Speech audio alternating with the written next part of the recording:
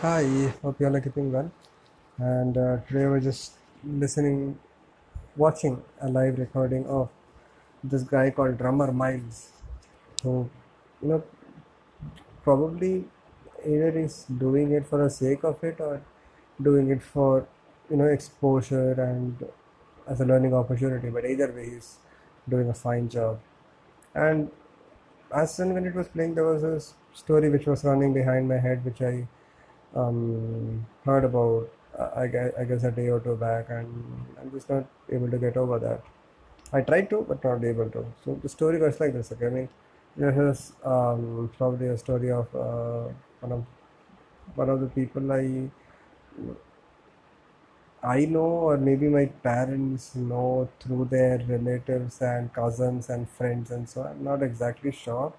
But it's like this. So there's this guy who has done his CA. He's had a pretty successful stint, and now he's working in a religious institution and providing his services for free. So the institution is providing him with a place to stay and food to eat, but apart from that, I mean, he's doing it pretty much free of cost. So I was like, that's a good thing. I mean, if he wants to do it, he can do that. But then, the elders were like, what is even the point of the parents helping him do his CA and whatnot, and this is his earning age, and all of this he can do later on.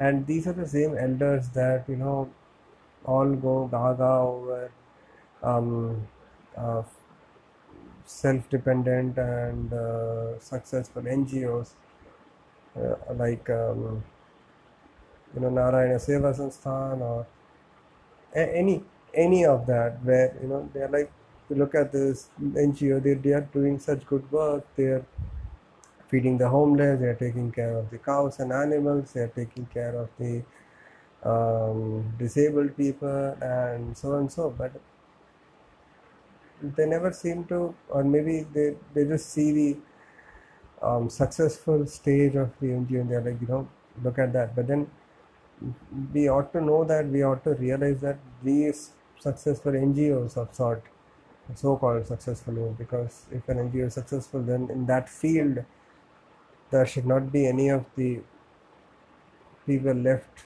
to be taken care of, for that matter. So yeah, every NGO is on its way towards success and it's not successful, is what I think. But then again, I mean, every NGO does not start up as um, as a hugely influential and impactful organization. They all have their starting points where they were not even known to their extended relatives.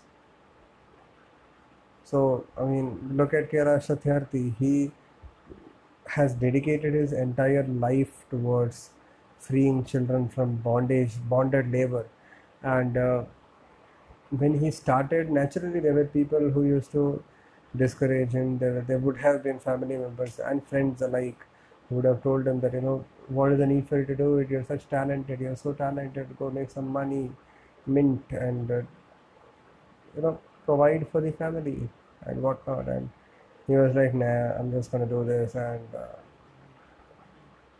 yeah,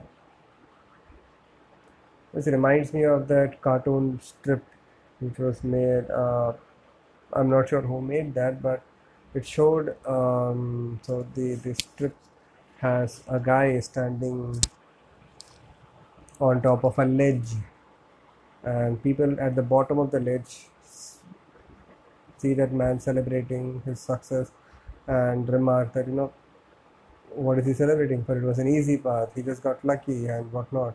And at the other side of the ledge, there are all these thorns and fire pits and whatnot on the way, and his legs are bleeding.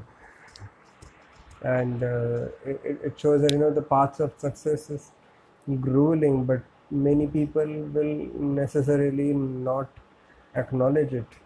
because to them they are seeing your success, your you successful now, and they wouldn't even have seen you struggle. So it's like that. So yeah, I mean, this is what I had in mind. So probably now that I've said it here, said it out loud, maybe it stopped running in my head. Maybe. Um, adios for now. Adios for now. And Sandri, I agree.